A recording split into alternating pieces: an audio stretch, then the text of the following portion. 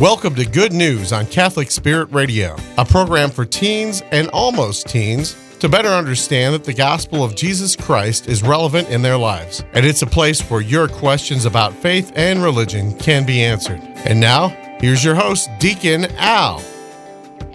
Good evening and welcome to Good News. This is Deacon Al Lundy of the Peoria Diocese, and we're here every weekend, Saturday and Sunday evenings, to share the good news of the gospel with you.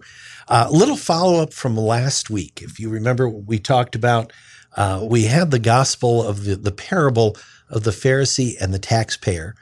And one thing I forgot to mention that I want to bring out, there are some of us out there who greatly misuse this parable. We use it as an excuse to sit at the back of the church. I'm amazed at the number of people who have told me this. So any of you, especially if you're Catholic, you know the joke about you walk into the Catholic church, there's always seats up front because everybody sits in the back. I've been to a couple churches, a couple masses, Catholic churches where that wasn't the case. But for the most part, we tend to fill up the back of the church before we fill up the front. And when I ask people why they routinely sit at the back, this is why. They bring up this gospel message. And they say, well, the humble taxpayer, the humble tax collector, rather, who didn't want to seem arrogant like the Pharisee who walked to the front of the church, the humble tax collector stood at the back of the church, bowed his head and stayed humble before God. If that's the message you're getting from that gospel, you're misunderstanding. You're not going deep enough. Christ calls us to come to him. And in all the other parables and in all the other gospel stories we hear, people are pressing up against him, trying to get as close as they can to him. And yet when it comes to Sunday Mass, we have people who try and get as far away from the altar as they can possibly get. And Christ is present certainly in us, in the congregation, but Christ is most present at the altar and in the tabernacle and in the Gospels. And those are all up front with the priest who's there in persona Christi. We should be pressing to be at the front of the church, not using this one parable as an excuse to be close to an exit. And I think if we're honest with ourselves, that's why a lot of people sit at the back of the churches so they can make a hasty retreat. And that shouldn't be what's foremost in your mind when you come to Mass. It should be about bringing yourself close to Christ. And we want you up front. We want you close to the action. We want you to feel like you're embedded in the Mass, like like you're surrounded by it, not that it's something that you view off at a distance.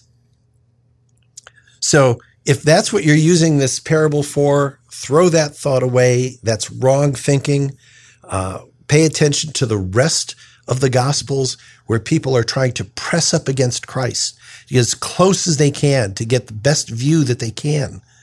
We're going to hear about a good view of someone really wanting and going to great lengths to get a good view of Christ and get as close as he can to him physically in today's Gospel.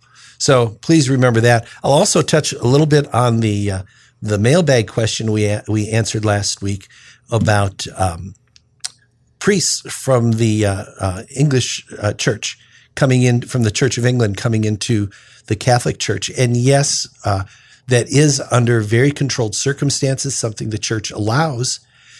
And it also goes to another question that's been asked about married priests in the church. When will the Catholic Church allow married priests? Well, the Catholic Church allows married priests now. We have 24 rites in the Catholic Church. The Latin rite is the largest, but the Eastern rites, the other 23 rites that make up the Eastern rites of the Catholic Church, all allow for married men to become priests. In the Latin Church, we allow for priests from the Church of England who become Catholic priests if they're married prior to becoming a Catholic priest. If they're already married, we don't make them give up their wives and families. So we do allow married priests into the Latin rite under very guarded conditions. So if you're asking when's that going to happen, that's been happening for a long, long time. We've had married priests in the Catholic Church for quite a while. We don't in the Latin Church. And that's simply, it's not a dogmatic teaching of the church. It's not even a doctrine of the church. It's simply an exercise of discipline that the church uses. We find it came actually out of the orders, the various orders like the Franciscans and the Jesuits. It was a way of focusing a man's attention and energies onto being a priest for Christ, without the distractions of the family. As a deacon, I'm allowed to be married prior to my ordination and have a family. If you are not married and become a deacon, you cannot marry after ordination. But I can tell you that I wouldn't call it a distraction, but certainly there are times where it's necessary to put my family before my ministry. And you can imagine with a priest who is the primary minister, and oftentimes now for more than one congregation, that if they had a family where the wife was ill or the children were ill, and that needed his attention more. I mean, we'd see masses getting canceled. We'd see people in need of the sacraments who wouldn't be able to get them because of the distraction of family. And so in the Latin Church, they have a discipline of the priests not being married. But in our Eastern Catholic churches, all those rites, they do allow married men to become ordained. They cannot become bishops, but they can become priests. That's just a little trivia on the church to share with you. Our readings today, we've got a book of wisdom. We've got our letter for Paul to the Thessalonians, and then we have another gospel from Luke. So we've pretty much wrapped up Paul's letters to Timothy, and now we're into his letters to the Thessalonian churches. So we're going to go through a couple of the readings, take a break, and then we'll come back and do our gospels. Our first reading for the book of wisdom reads, "Before the Lord, the whole universe is as a grain from a balance, or a drop of morning dew come down upon the earth. But you have mercy on all because you can do all things, and you overlook people's sins that they might repent. For you love all things that are, and loathe nothing that you have made. For what you hated, you would not have fashioned. How could a thing remain unless you willed it, or be preserved had it not been called forth by you? But you spare all things because they are yours. O Lord and lover of souls, for your imperishable spirit is in all things. Therefore you rebuke offenders little by little, warn them and remind them of the sins they are committing, that they may abandon their wickedness and believe in you." The word of the Lord. So in our reading from Sirach last week and in Wisdom this week, we're learning about the character of God. We're being informed about what we should know. We can't know everything about God, but there's a lot we can know, and there's a lot that's been revealed to us. And there's some very important things in our readings today from Wisdom that we need to take into consideration. It's sad. I speak to people quite frequently, young people especially, who think that God doesn't love them, that they've been overlooked, or even worse, that God is actively working against them. And that's simply not true. God loves us, each one of us individually, personally. He created us out of love. There's no one created that God doesn't love. And then people will very quickly say, well, what about Hitler? Or they'll bring up Jeffrey Dahmer, or they'll bring up some other despot from world history. They too were created out of love. They were not created to be the people they chose to become. No one made them do that. Their choices to turn away from God and to act in disobedience to God was their choice alone. God was certainly want to say God's disappointed. I can't say that God feels those kind of feelings, but it's not what God intended. His intention was to be in a loving relationship with all of his creation and each of his creations. So why didn't God just wipe them out? Why didn't God just send down lightning and zap Hitler and it's done, and we wouldn't have to do any of that war stuff, right? We wouldn't have any of the death camps, any of the concentration camps. Why didn't God do that? Well, in the book of wisdom, it tells us that God works to change us a little bit at a time. He doesn't just smack us around like that. He sends people into our lives to help redirect us. He sends events in our lives to redirect us. But he counts on our cooperation. It requires our cooperation. God gives us free will, and in that free will, we can accept his help and his guidance, or we can reject it. And some people reject it. If you feel like God doesn't love you, God hasn't turned his back on you.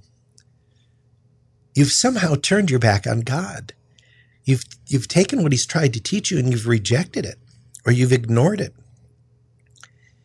God says through many things, through the people you know, through scripture and the Mass, through the homilies that the priests and the deacons give, God sends out all kinds of messages to show his love to you and to bring you back into that love. But you have to cooperate with it. So our reading from wisdom today tells us about how persistent God is in trying to little by little turn our will back to him, turn our desire and our love back to him, that he doesn't just punish us outright for every little offense. He ignores a lot of our offenses. My gosh, think about all the times you've been rude to somebody. I mean, I catch myself every now and then, bad mood, tired, overworked, whatever, and I think, I could have said that nicer, and I go back and I said, I'm sorry for what I said. Here's what I should have said. Here's what I meant to say. God sees every one of those offenses, and he ignores a lot of them. Pays attention to the big stuff, but he asks us to start paying attention to the little stuff. So keep that in mind, that you are made from God's love, and you were designed to be in a loving relationship with our Heavenly Father, and that he does not punish you for little things, and he gives you many, many opportunities to find your way back to him. We'll stop here. We'll come back with our second reading in our gospel. Right after these messages, you're listening to Good News on Catholic Spirit Radio. Stay tuned. Good News will be right back on Catholic Spirit Radio. Three Kings Gifts has sacramental and seasonal gifts, religious medals, rosaries, and more on the College Avenue Epiphany Church campus in Normal. Three Kings Gifts is open 10 to 3:30 on Thursday and Friday, 8 to 1 on Sunday. Profits help charitable organizations. Help spread the word. Catholic Spirit Radio welcomes Morris and Joliet and their surrounding communities to our listening audience on 89.3 FM. Catholic Spirit Radio broadcasts 24 hours a day, has a listening app, a website with resources, and a Facebook presence. With news, talk shows, and prayer opportunities, Catholic Spirit Radio brings the beauty, truth, and genius of our faith to listeners in central and northern Illinois, now serving Morris and Joliet on 89.3 FM. Help spread the word.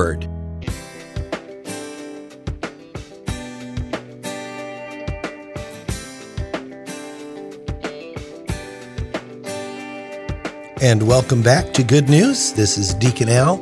If you want to have a question answered about your Catholic faith or Christianity or just religion in general, I'll do my best to answer your questions using the resources of the Catholic Church.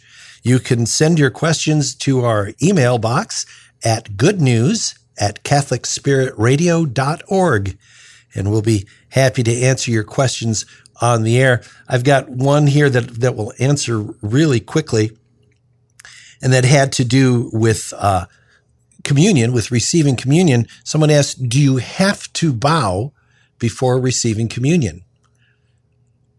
There's not a lot you have to do in the Catholic Church. There's things you should do. There's things you should want to do. There's things that you should be moved to do. Certainly, when you're going to come into contact with the body and blood of Christ, you should show reverence. You should be in awe of that moment. And so the church asks that you show a sign of reverence. If you're capable of what we call a profound bow, it's bowing at the waist. That is the appropriate thing to do when coming up for communion if you're not going to kneel. If you're going to kneel, you don't need to kneel and bow. I have one parishioner, I love her dearly, but she bows and then she kneels down. You don't need to do both. Either one shows the same amount of reverence. So a profound bow, and then extend your hands out. Again, we talk about it being like a throne where one hand goes below the other, and you stretch your arms out, and your hands become a throne to set for the body of Christ to set in.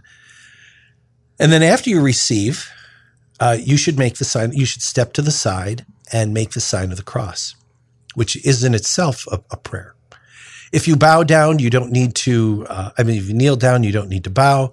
And again, after receiving, you should make the sign of the cross. So must you bow? No, but you should want to bow, you should want to kneel. You should want to show reverence. If you can't do a profound bow, you could do a slight bow. That's one where you just bow your head. Maybe you've got back and neck problems and you can't do that. Then just make the sign of the cross. Just some sign of reverence prior to receiving is all the church requests. Okay, our second reading from this Sunday, we went through our first reading, which was from Wisdom. Our second reading is from 2 Thessalonians. This is a letter from Paul. And he writes, "Brothers and sisters, we always pray for you, that our God may make you worthy of his calling and powerfully bring to fulfillment every good purpose and every effort of faith, that the name of the Lord Jesus may be glorified in you and you in him, in accordance with the grace of our God and Lord Jesus Christ. We ask you, brothers and sisters, with regard to the coming of our Lord Jesus Christ and our assembling with him, not to be shaken out of your minds suddenly, or to be alarmed either by a spirit, in quotes, or by an oral statement, or by a letter allegedly from us, to the effect that the day of the Lord is at hand." The word of the Lord. Isn't that neat how things never change? Never change. The hurdles that we saw in apostolic times were present in the day of Moses and are even present today. In this last section of this reading, Paul's saying, don't worry if somebody claiming to know says the end of the world is coming. Don't listen to them. Don't panic. We have that today. We still have people. There's one out now. I think the world is supposed to end February 20-something of 20, maybe, yeah, Feb 20-something of 23, I think it was. It's just crazy. Someone's always coming out saying the world's about to end, and they give you the date. Oh my gosh. What a huge waste of time. Everybody looks for their 15 minutes of fame. Paul tells us now, as he told the Thessalonians 2,000 years ago, don't be shaken by this. Pay no attention to this. You're going to have people who say they were moved by the Spirit to make this announcement, or that they've found a secret code in the scriptures. That's one of my favorites. And they've figured out when the end of the world is going to be. Pay no attention. Don't panic. Ignore it. This is a bigger scam than, remember when we hit the 21st century and the K2000, whatever, the computers were going to shut down all over the world, the Armageddon, and nothing happened. I had trouble resetting my clock. That was about the extent of it. Certainly resetting my clock is not the end of the world. It's sometimes the end of my nerve, but not the end of the world. So Paul says, pay no attention to that. But I like what he says in the first half even better. And that is, he prays for his faithful all the time. And he prays that they be in good stead with God, that they be ready for him at the second coming. But he talks about praying always. a big part of Paul's message is perseverance. And this is a big part of Jesus's message too, about persevering in faith.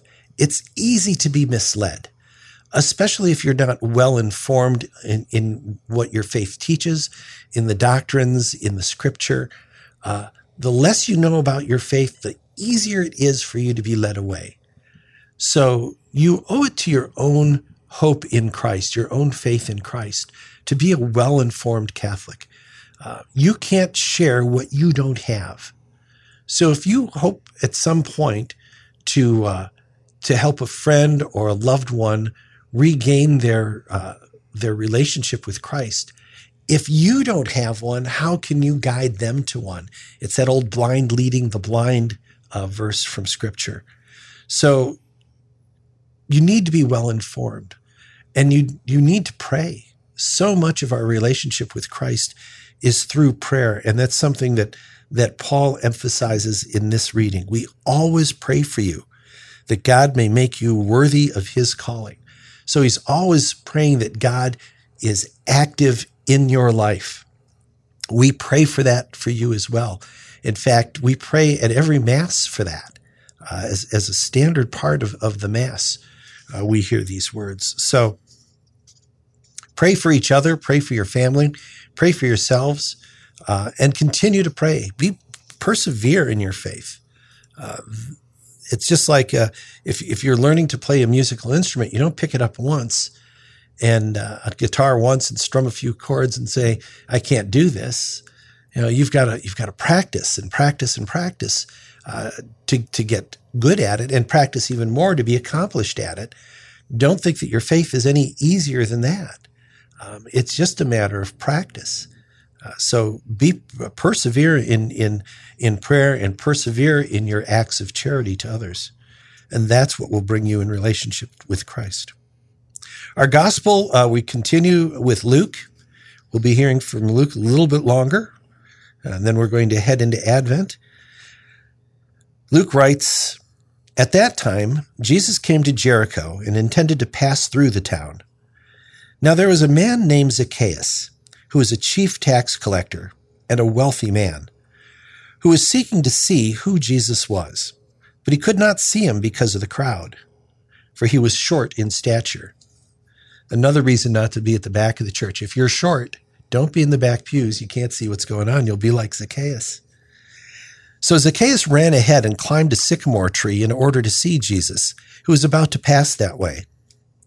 When he reached the place, Jesus looked up and said, "Zacchaeus, come down quickly, for today I must stay at your house." And he came down quickly and received him with joy. When they all saw this, they began to grumble, saying, "He's gone to stay at the house of a sinner?" But Zacchaeus stood there and said to the Lord, "Behold, half of my possessions, Lord, I will give to the poor. And if I have extorted anything from anyone, I'll repay them 4 times over." And Jesus said to him, "Today salvation has come to this house, because this man too is a descendant of Abraham. For the Son of Man has come to seek and to save what was lost." The gospel of the Lord. So what are some of the reoccurring themes we see in Zacchaeus? Well, one is prayer. Zacchaeus really wanted to see God. Isn't that what we pray for? We really want to meet Christ. We want to be in relationship with Christ. So Zacchaeus, rather than being at the back of the church like our tax collector last week, he wants to see Jesus up close and personal. So he sees the route that Jesus is walking on, and he climbs a tree because he can't see over the crowd. So not only can he see Jesus, Jesus can see him pretty easily, because I'm guessing there weren't a lot of people up in trees when Jesus was walking by. It had to be a pretty unique sight to see this older guy, little guy, climbing up a tree just to see him. So he orders him down, and he says, "I'm coming home with you today." Why do you think he did that? I think he did that because Zacchaeus showed so much desire in wanting to be with Christ. So Christ responded to that. That really is a type of prayer. And Jesus responded to that with him and says, "I'm going home with you." I hope when you come to Mass on Sundays that you leave with that same feeling, that you've gone there to have an encounter with Christ. And when it's over, Christ says, I'm going home with you. I don't stay here. I'm leaving with you. I'm going to be with you in your home, in your own personality, in your own soul. So through our enthusiasm for wanting to be close to Jesus, he wants to be close to us in return. And that doesn't matter what your age is. It doesn't matter what stage of life you're in. God loves us and desires to be with us. Christ, God incarnate, loves us and wants to be with us. And all he asks in return is that we want to be with him as Zacchaeus wanted to be with him. I also like the fact that once Zacchaeus established that relationship with Christ, what did his attention turn to? It turned to his sin, and it turned to his charity. Once he established that relationship with Christ, he gave half of everything he had to the poor. And then he said, whatever I've done wrong in my life, I will correct. Whoever I've extorted, I will return their money. We should all have that feeling about our sins. We should all feel whoever we've done wrong will atone for that.